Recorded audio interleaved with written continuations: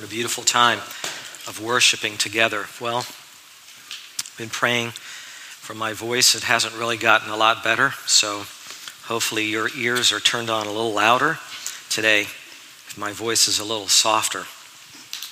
This past week, you may have heard that our family had the joy of welcoming Danny and Faith's firstborn son, Ronan, into the world, and our first grandchild as well. And so we're just filled with joy that God continues to work His grace even in difficult times. I do believe that God is the master craftsman of every single life that's brought into this world. You may have thought of that if you're a parent, looked at this child that was born and placed into your arms and realized you didn't design this child. For people not to see that there must be a creator from that, it takes an amazing amount of faith to turn that evidence down. God Himself, the Bible says, is life. And so all life of necessity comes from Him. No birth is ever an accident. Some people say, well, this one was an accident. But no birth from God's perspective is an accident. Every life fits into an overall plan. Not your plan or my plan, but God's plan. I believe this wondrous truth is vividly illustrated in the passage of Scripture we're coming to this Christmas Sunday, one which opens the entire New Testament. So if you haven't already, would you please open to Matthew 1 and verse 1, very beginning of the New Testament, and consider the Lord's messages embedded in all places in a genealogy. Matthew 1, 1 to 17. I'll stumble through all the names here. We'll read it together. The record of the genealogy of Jesus the Messiah, the son of David, the son of Abraham. Abraham was the father of Isaac, Isaac the father of Jacob, and Jacob the father of Judah and his brothers. Judah was the father of Perez and Zerah by Tamar. Perez was the father of Hezron, and Hezron the father of Ram. Ram was the father of Amminadab, Amminadab the father of Nahshon, Nahshon the father of Salmon. Salmon was the father of Boaz by Rahab. Boaz was the father of Obed by Ruth, and Obed the father of Jesse. Jesse was the father of David, the king. David was the father of Solomon by Bathsheba, who had been the wife of Uriah. Solomon was the father of Rehoboam, Rehoboam the father of Abijah, and Abijah the father of Asa. Asa was the father of Jehoshaphat, Jehoshaphat the father of Joram, and Joram the father of Uzziah. Uzziah was the father of Jotham, Jotham the father of Ahaz, and Ahaz the father of Hezekiah. Hezekiah was the father of Manasseh, Manasseh the father of Ammon, and Ammon the father of Josiah. Josiah became the father of Jeconiah and his brothers at the time of the deportation to Babylon. After the deportation to Babylon, Jeconiah became the father of Shealtiel, and Shealtiel the father of Zerubbabel, and Zerubbabel was the father of Abihud, Abihud the father of Eliakim, and Eliakim the father of Azor. Azor was the father of Zadok, Zadok the father of Achim, and Achim the father of Eliud. Eliud was the father of Eleazar, Eleazar the father of Mathan, and Mathan the father of Jacob. Jacob was the father of Joseph, the husband of Mary, by whom Jesus was born, who is called the Messiah. Matthew is the gospel, more than the other three, that stresses that Jesus was the King of the Jews. Matthew, his entire gospel was written to convince the Jews that Jesus really was the Messiah. His birth, his life, his death, and as it goes on to chronicle, his resurrection prove he is the chosen ruler of the nation of Israel. The structure of his entire gospel is centered around the theme of the Jewish king. Jesus' first public words recorded in Matthew are, repent, for what? The kingdom of God is at hand. He presented himself as the king. The opening chapters 1 through 4, describe what we might call the preparation of the king for his public ministry. The very first thing Matthew writes in the preparation of the king is his genealogy that we just read. It may seem strange to us as modern readers to open to the very first page of the New Testament. It hardly starts with some blockbuster story, does it? We just find a list of hard-to-pronounce names. But as you can see, the New Testament does begin this way. Jesus, Christ, the son of David, the son of Abraham. What a strange way to begin a story. And that's because it's not beginning a story. It's continuing a story. The New Testament is not a story without a context. It is the continuation of what the Old Testament told us about God and the coming Messiah. Jesus' birth and life continue a lengthy Old Testament history. Everything about Jesus, including his birth, it's all connected to the Old Covenant and beyond that, to the old times. Times that predicted there would be one who would come into this world. Times that predicted that this one would reign. He would save, but he would also rule. He would be both a savior and he would be a king. So if you had the Jewish mindset and you were steeped in ancient scripture, a genealogy was a perfect place to begin an account of someone who was supposed to fulfill all of this. To the Jews, a genealogy was crucial.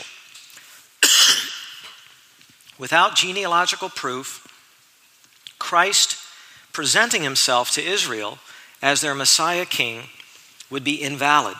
He would be considered an impostor. Matthew, who's writing to the Jews, had to establish from the beginning that Jesus had the legal right to sit on the throne of David. 2 Samuel chapter 7 made that very clear.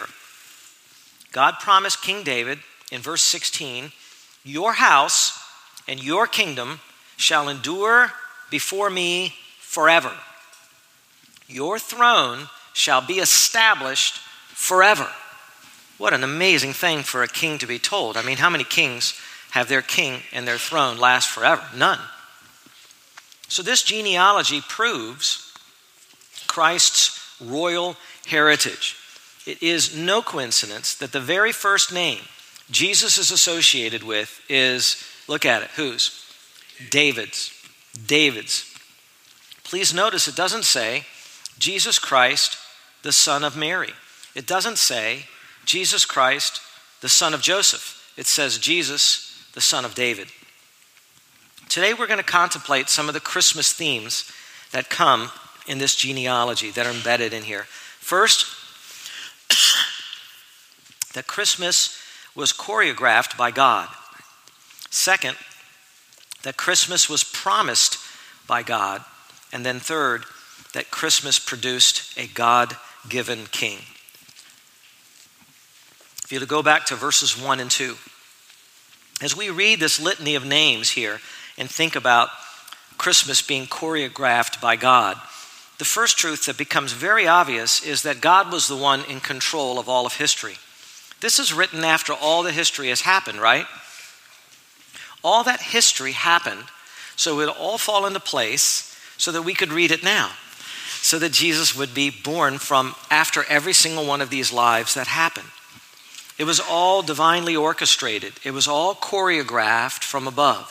What goes on down here on this planet, speaking phenomenologically, all that happens here is controlled by what happens above. And indeed, we see that in this genealogy. Through numerous generations, amidst all those earthly human decisions, which resulted in marriages. You know how much a man will debate about who he wants to marry, or the father debates about who's going to be presented. All of the calculations that went on there. And it resulted in marriages and then certain children being born at a certain time. all the events in their lives to cause them to meet this person or to meet that person. God superintended all of it. God moved all of it in one direction, the direction of bringing about the birth of the King of the Jews. Considering the thousands of circumstantial factors that were involved, the plethora of human decisions I can only imagine, each leading to a whole host of new contingencies and consequences, for God to bring all of that together into one precise plan and doing it while fulfilling prophecies that he made through the mouths of other prophets, well, it's truly mind-boggling. Beloved, the first Christmas was no accident. Paul picks up on that in Galatians 4:4. When the fullness of the time came, notice, when the time's filled up, God sent forth his son, born of a woman, born under the law. This genealogy informs us that nothing, not even the free will of man or human decisions, can ever thwart or slow down or misdirect God's declared will. Generations came, generations went, but God intricately handcrafted human history to cause the birth of this royal son. We use genealogies today, obviously, for more curiosity. We go get our DNA taken and we find out we have X percentage Native American or Chinese or whatever it is, and then we go boast and brag about that. I think I'm 2% Jewish or something like that. I thought that was very cool. But the Jews have a very high regard for genealogies. They needed genealogies. They understood the importance of family heritage. Many of their laws required they knew their family ancestry. The Levites and the priests had to establish their direct connection back to Levi, according to Ezra chapter 2 and verse 61. The various tribes needed their genealogical records to show their land locations. Where would their tribal boundaries be, for example? Numbers 26. The story of Ruth tells us about the transfer of property that depended on these records being kept accurately. A genealogy supplied a Jew with his or her identity and social standing. That's why you find quite a number of genealogies in the Bible. The longest genealogy you find in all the Bible is in 1 Chronicles chapter 1, verses 1 through chapter 9, verse 44. That's 9 long chapters of all of this genealogy. Please notice here in verse 1, it calls this part of Matthew's gospel the book of the genealogy of Jesus Christ. The word genealogy in verse 1 is the word Genesis. You can hear, we get our word what? Genesis from that. What does it mean? It means a beginning or it means an origin. The term here does not refer merely to the lists in the genealogy, but to the entire story of the beginning of Jesus, including the genealogy. When you go back and read how this term is used in Genesis 6:9 and in Genesis 10:1, you can see that it includes the transference of the line, but it also includes the stories that happened during that time as well. So Matthew is saying this is the historical account of the beginning of Jesus Christ. And what I think is striking about this genealogy is that usually genealogies would take their name from the progenitor of the list, the first father. But here Matthew gives the name of the genealogy to the last person on the list, to the Son, to Jesus Christ. Why? Because he's greater than all of the fathers who come before him. Please notice Jesus is immediately identified with the names David and Abraham. Do you see that? These two men represent two great covenants that God made with his people. And you know what a covenant is. It's a binding promise, right? David was promised the everlasting kingdom. Everlasting kingdom through physical descendants. One of his physical blood descendants would always be on his throne to the very end of the age. Abraham was promised the land. He was promised countless descendants like the stars. He was promised spiritual blessing that would go out through his family to all the ends of the earth as we benefit from that as Gentiles. Jesus is the son of both of these great men of God. By the way, you need to understand that the phrase the son of or was born of does not necessarily refer to the immediate father. You could say you were born of your grandfather or born of your great-grandfather or many, many generations before that. Hebrew genealogies often would skip generations because the intent of it was mostly to show lineage, not to reveal every single link in the genealogy. In fact, Matthew lays out this genealogy to prove Jesus' Davidic lineage. Notice the particular structure that Matthew uses, and I find this very interesting. There are 3 distinct periods of God's dealing with Israel, each era having 14 generations. The first period is verses 2 through 6. That's all the time leading up to the establishment of David's monarchy, all the time before that, from Abraham on up. And then the second period is verses 6 through 11. That's the actual duration of David's monarchy. That came to an abrupt end when David's monarchy fell to the Babylonian Empire centuries after David's life. The third period, verses 12 through 16, is the time without a monarchy, where Israel existed enslaved or dominated by other countries, but still where God's promise was waiting to be completely fulfilled. It leads up to the arrival of the one greater son of David, Jesus Christ. Matthew neatly divides each of these 3 eras into 14 generations, skipping over some names to show the symmetry of God's dealing with the Davidic kingdom. Probably also as a way to aid memorization. That was something that was regularly done with genealogies because they were memorized for the sake of preserving them. One question that is raised about these genealogies, this genealogy here, concerns the third section. It only has 13 names in it rather than 14. But you can notice that when Matthew makes a claim, he claims he's not counting 14 names, but 14 generations. And given how Matthew arranges the material concerning the deportation to Babylon in verses 11 and 12, it seems that he counts that section twice because the exile to Babylon occurred right in the middle of that generation. In other words, the deportation to Babylon as the dividing element demands that Jeconiah's name be used on both sides of that event. Now, there are numerous indications of God's sovereign control of history that are presented here. Consider the sovereignty of God by the narrow selections that God made throughout history. Look back to verse 2. Verse 2 says to Abraham was born who? Isaac. But wait a minute. Abraham had another son. His name was Ishmael. And actually, after Sarah died, he married Keturah and had more sons, including Midian. This was not Abraham's only son. But God told Abraham in Genesis 17 that Ishmael would not inherit the promises. The promises would belong to Isaac alone, because Isaac alone was the child of promise. Verse 2 also tells us that to Isaac was born Jacob. But wait a minute. Isaac also had another twin son, Esau. But God made a choice. The older one will serve the younger one, he said. In Romans 9:11, it tells us this was done in order that God's purpose, according to his choice, might stand. Not based on anything that the boys did or were going to do.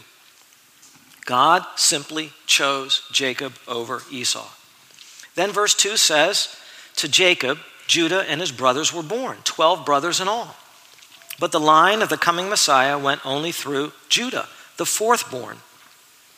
Judah was told in Genesis 49:10, the ruling scepter shall not depart from Judah, nor the ruler's staff from between his feet. God made another choice. And the line became more and more and more narrow. Most were excluded from being part of Messiah's heritage. And this pattern repeats itself. Verse 3, to Judah were born 2 sons, Perez and Zerah, but the line of Christ went only through Perez. And then it went only through Hezron, then Ram, Amminadab, Nahshon, Salmon, all the way down to Boaz, then to Obed, then to Jesse. Jesse had 8 fine sons. All were inspected by God through the prophet Samuel. Only one was chosen to be king. The last, the youngest, the shepherd boy, David, that rascal out in the fields, he was chosen to be the king. This divine selection process occurs all the way down the line, telling us an undeniable story that you shouldn't lose among all those complicated names. God's choice stands. God is the one who orders the events in human life. Think of the many, often intimate decisions that would lead to the birth of each of these sons in this line. All of these factors were not just anticipated by God. God's not a chess player. He doesn't sit there and say, because you move there, I know what I'm going to do. I'm going to move here. He has the whole game planned from beginning to end. God was controlling even the most intimate and private human decisions between a man and his wife to bring about exactly what he had planned. That's amazing, isn't it? You say, can God read my mind? Well, now you know. God's control of his universe down to minute biological details going on inside the womb of a mother, down to the most intimate thoughts in a human mind. It's not just mind-blowing, it's jaw-dropping. We say hallelujah to God because we understand he never relinquishes control of his universe. Listen, no human decision is a mere human decision. It is a true decision. This is a mystery we cannot explain, but it is also God's will being worked out. The most free of all human beings would be a king. Would you agree? He gets to do whatever he wants to in his day. Every once in a while when you're at work and you're being told what to do, you probably dream, I wish I was a king. I could boss all these people around. The king's heart is like channels of water in the hand of the Lord. God turns it wherever he wants to. But the king is making his decision, true enough, but God's turning that decision exactly where he wants it. That's Proverbs 21:1. Do you remember a guy named Pharaoh in the Old Testament? Exodus 9:16. Do you know what God told Pharaoh when Pharaoh said, I don't know who this Lord of the Hebrews is? God told Pharaoh through Moses, I raised you up, Pharaoh, and I hardened your heart so that I might pour my judgments on you and your land, so that my name, not your name, would resound throughout all of the earth. The scriptures teach that God has sovereignty over every aspect of life. Nothing is outside the direct control of God. Whenever you watch one of those movies and they wonder whether or not people are free or whether it's fate, now you know God's in control. It's not fate, it's God. Even Pharaoh's evil choices, even Pharaoh's blasphemy against God was under the control of God. God never performs evil, but even evil by humans and fallen angels is part of God's eternal, unchanging plan. Joseph told his brothers in Egypt when they had sold him into slavery and he had lived in terrible conditions in Genesis 50:20. Many of you have this memorized. But Joseph said to them, you meant it for evil, but God meant it. The same thing. God meant it. That action that you took, he meant it for what? For good. God allowed the evil. How could he do that? How could he be a good God and allow that? Oh my goodness. God allowed the evil to bring about a greater good. He saved the entire Hebrew clan and kept his promise to Abraham by their preservation of life through an evil decision made by the other 11. Proverbs 16:4, the Lord has made everything for its own purpose, even the wicked for the day of evil. And again, Isaiah 46:11, God declares, truly I have spoken, truly I will bring it to pass, I have planned it, surely I will do it. That's something none of us can say. I have a lot of plans I can't do. All the time I sit around thinking like, we're going to do this. Wouldn't it be great if we traveled here? Wouldn't it be wonderful if we got this for the living room? All the plans you have, I can't make them all happen. You can't make them all happen. God does. In Job 1:20, Satan was only allowed to do to Job what God said, you have my permission to go and do. Evil is not outside the Almighty's control and direction. History is not controlled by human decisions. It's not controlled by a political party. It's not controlled by the victor in war. It's not controlled by luck or Mother Nature or karma or demons or blind chance, nor any other force. Our sovereign, unchanging God brings all things to pass, including Christmas, Amen. The birth of his Son into this world. And that leads us to our second theme from this genealogy, and that is Christmas was promised by God.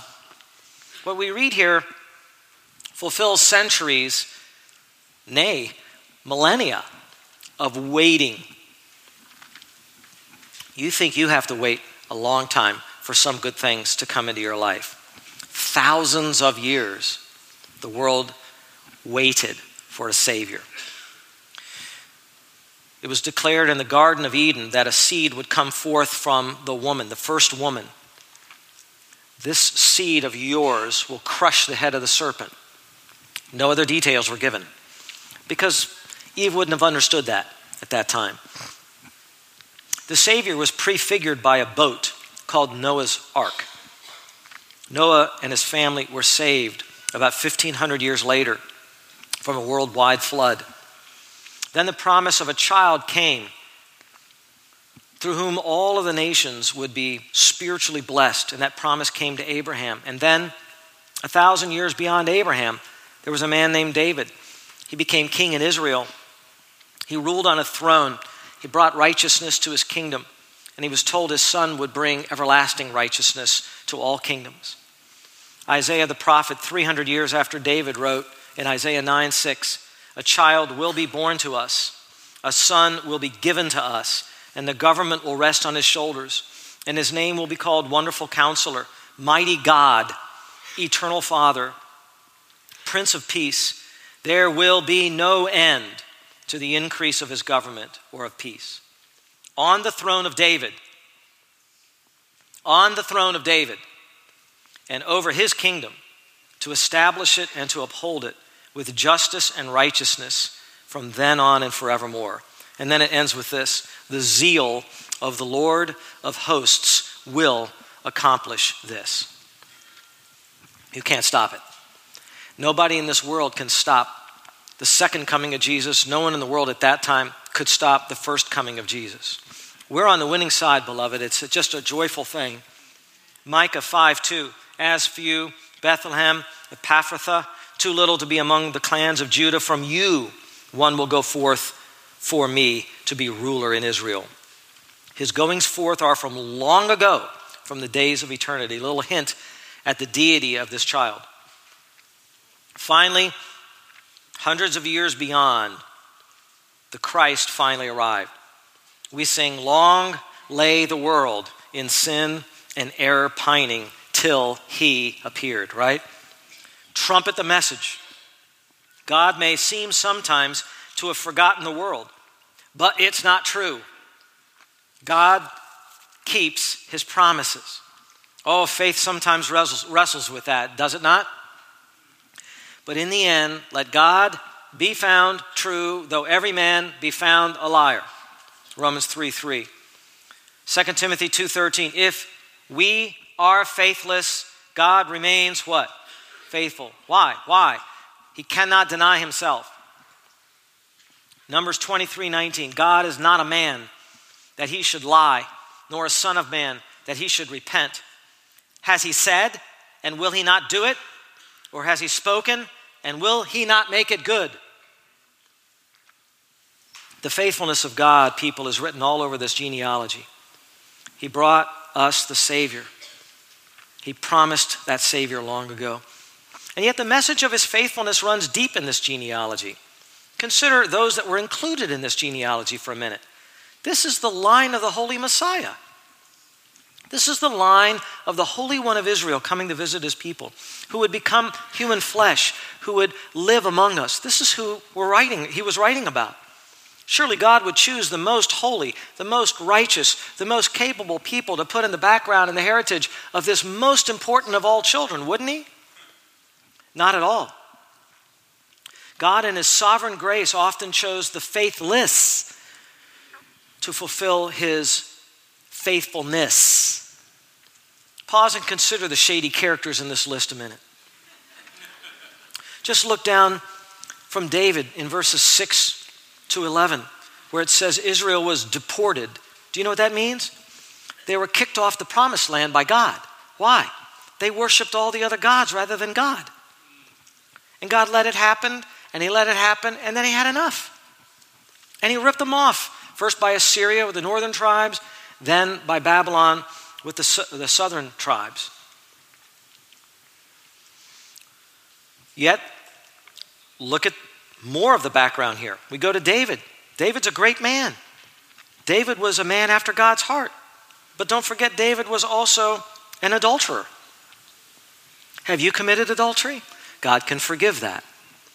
David was a murderer. He sent Bathsheba's husband to the front lines and pulled the soldiers back on purpose to have him die in battle to cover up his adultery. David did that. God forgave him. God still worked in his life. If you've had hatred and anger, bitterness, maybe you have killed someone. God's forgiveness and grace is even greater. And then there was Solomon the wise. We wonder why he's called Solomon the wise. He had too many wives.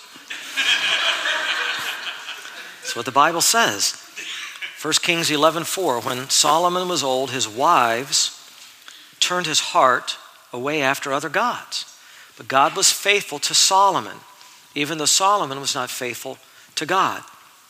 And then to Solomon was born Rehoboam in verse 7. What a character this man was. Rehoboam wanted to show how tough he was. He said, "You thought my father worked you hard?" He gathered all the young advisors around him and said, "I'll show you how tough I am as a king." And all he ended up doing was splitting the kingdom. He broke the kingdom in half because he was a fool. And on it goes. None of these changed God's word. There were good kings. There were more bad kings. Some were miserable kings. None of them were perfect kings. 2 Kings 21:1 says of Manasseh, he was 12 years old when he became king, and he did evil in the sight of the Lord. By the way, you 12-year-olds out there, there's a lot of evil in your heart, even at 12, right? He did evil in the sight of the Lord, according to the abominations of the nations, whom the Lord dispossessed before the sons of Israel. And yet here is his name in the Messiah's line. And then there's Ammon. If you read him, he was as bad or worse than his father. The faithfulness of God is also captured in the inclusion of 5 women in this genealogy. Did you see them? Women were not usually included in genealogies, but God worked in amazing ways through the lives of these women. 3 of these women weren't even Jews. They were Gentiles. Tamar in verse 3 was a Canaanite. Rahab in verse 5 was a Canaanite from the city of Jericho. And Ruth, verse 5 also, was a Moabitess. That's surprising in a Jewish genealogy for a Jewish king. 3 of them were involved in pretty gross immorality. Tamar laid secretly with her father-in-law, Judah, resulting in Perez, who, by the way, is in the line of Christ. Rahab was a paid harlot in the city of Jericho. She is an ancestor of Boaz in the line of Christ. And Bathsheba, in verse 6, committed adultery with David. She mothered Solomon. Listen, Jesus identifies with sinners. He came to save sinners. It is he who will save his people from their sins, the angel said. Jesus said, "For the Son of Man has come to seek and to save that which was lost." If you are lost, if you don't know Christ, you can come to him. His arms are open. His patience is great. The time is now. Don't delay. By delaying, you make it harder for your soul to come. Come now. Jesus forgives sinners when they ask humbly. Sinners are in his very heritage. The faithlessness, I should say, of men and women never nullifies the faithfulness of God to his own promises. The third theme here, which of course is maybe the most Christmas theme of all, is that Christmas produced a God-given king. Christmas produced a God-given king. In John 18:37, Pilate asked Jesus, "Are you a king?" And Jesus replied, "You say correctly that I am a king. For this I have been born, and for this I have come into the world." Without a doubt, Christ's claim to the throne of David is stressed from verses 1 through 16. Many of those in the list were themselves kings in the line of David. In a sense, the genealogy speaks for itself. However, many have raised objections to this whole genealogy and its legitimacy, saying that Matthew contrived it because they wanted to see Jesus as a king. They say it contradicts the other genealogy of Jesus' background in Luke chapter 3. But it does not contradict that genealogy. Matthew traces Jesus' lineage through David's son, Solomon, who was king. Matthew is concerned with establishing Jesus' legal claim to the throne of David. Luke, on the other hand, traces Jesus' heritage from David through another son, Nathan, who was not king, but was David's biological son nonetheless, through, by the way, the same wife, Bathsheba, according to 1 Chronicles chapter 3 and verse 5. Remember, these genealogical names are not presented in isolation. Both Luke and Matthew connect them to the historical accounts, the written history of the birth of Jesus. In fact, right after Matthew finishes giving his genealogy, he immediately tells the account of the virgin birth of Jesus from Joseph's perspective, that we read in our scripture reading today. Luke does exactly the same thing earlier, though, in his book in chapter 1, and he tells it from Mary's experience. And he gives quite a bit of detail about the virgin birth of Christ that only Mary would know. The point of the narratives connected to the genealogies is that Jesus was no ordinary human with an ordinary genealogy. Given the fact that Mary was Jesus' biological mother and Joseph was not his biological father, nor do the scriptures ever call Joseph Jesus' father, it makes perfect sense that Jesus would not have a basic run-of-the-mill kind of a genealogy. I mean, how do you accurately give a genealogy of a virgin-born son from the father's side? Who would be listed as Jesus' human father? That's why Matthew gives Joseph's real genealogy to show that Jesus had, listen, the legal claim to the throne through Solomon. The legal rights to the throne could only come through the father, not the mother. This works because even though Joseph was not Jesus' biological father, by law, Joseph was Jesus' legal father because Mary was impregnated by the Holy Spirit when Joseph and Mary were together and betrothed and thus legally married. In fact, he said, "Don't be afraid to take her. She will be yours." Betrothal, beloved, is not an engagement. It's an actual marriage. It's a legal marriage in Judaism. This granted Jesus royal rights to David's throne through Joseph. Luke, however, did not need to repeat that genealogy. In his gospel, he gives us much more information about Mary and is focused on Mary's side of the story. Luke gives Mary's biological genealogy because even though a woman's genealogy was never given, in this case, it had to be given. Because only through Mary could it be proven that Jesus was a blood-related person to King David, a blood descendant of King David. People who criticize these genealogies and Jesus' kingship aren't looking at the whole picture and putting it together. They're also not being careful with the details in the genealogies. For instance, back in Matthew chapter 1 and verse 17, it does not say that Jesus was begotten of Joseph. Did you see that? But Matthew changes the terminology very sharply and writes in verse 17, "By whom was born Jesus?" The whom cannot refer to Joseph, because in Greek it is feminine, so it must mean Mary. All the others in the list say born of and then has the name of the father. Not so with Joseph to Jesus. Joseph was simply the husband of Mary, who was the biological mother. There's also an important detail in Luke. In Luke chapter 3 and verse 23, it does not have Mary's name in it. Instead, it says, Jesus was supposedly the son of Joseph. Supposedly, how interesting. People thought of him as Joseph's son, but he really wasn't. So in that list, the next man up in the list, Eli, would not be Joseph's father, but would be Mary's father. That would be Mary's father and Jesus' grandfather. Dr. Robert Thomas, in his Harmony of the Gospels, points out that Joseph's name is the only one in the entire list given in the Gospel of Luke that does not have the article along with it. Little details like that matter. So Jesus had the legal rights to the throne through Joseph, and he was a true biological son of David through Mary and Eli, thus together qualifying him to sit on David's throne as the King of the Jews. Those details are fascinating. You put them together and you're like, I'm amazed that God produced this king. But there's one more complication I want to give to you.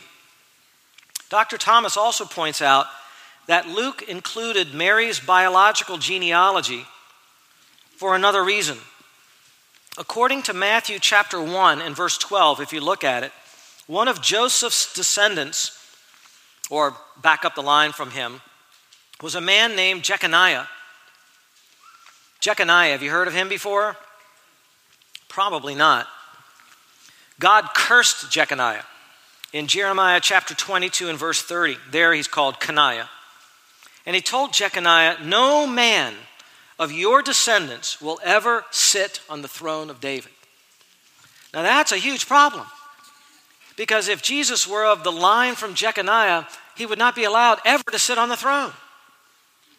How was God going to fulfill his promise to David that one of his descendants would sit on the throne if Jeconiah, the royal representative of that line, was now cursed? Answer, Jesus was not the biological son of Jeconiah through Joseph, for in Mary's line listed in Luke, there is no Jeconiah. Had Jesus been the natural son of Joseph, he would have been disqualified due to that curse. One last fact needs to be brought out. Matthew and Luke, when they made these genealogies very carefully, guided by the Holy Spirit, had access to all the genealogical records of the Jews in their day in order to trace Jesus' royal heritage all the way back accurately to David. This is not a story that was made up, it was well researched. But in 70 AD, an event happened in Israel. Just 40 years after Jesus died and rose again, the temple in Jerusalem where these records were kept was utterly destroyed by the Roman armies. That means that since the destruction of the temple in 70 AD, no genealogical records exist that can trace the ancestry of any Jew living today back to David. Do you understand how significant that is? Dr. John MacArthur sums it up this way. Jesus Christ is the last verifiable claimant to the throne of David. That was on purpose. Jesus Christ is the king. That's not in some vague kind of way that we believe, oh yes, he reigns and we don't see him. He is the king. And he is reigning now, and his seat at the right hand of God, the greatest place of honor in the universe, is there for him so that he can come back to this world and visibly take the throne that is his, the throne of David, which now doesn't look like much. There's not much there in the little tiny nation of Israel, but God has predestined that nation and the king of that nation to rule over all the nations of the world. Why do you think it is that at his second coming, when he breaks the sky and the heavens, it says, written on his robe and written on his thigh, the name what? King of Kings. Get out of his way. He comes to reign and to rule. And what does that mean for us in between the two comings of Christ? That means that we are heralds and we are ambassadors of a message. That message about Jesus should not sound like this. Gee, if you'd like to, come to a Savior. There's one here for you if you would like to give him a try.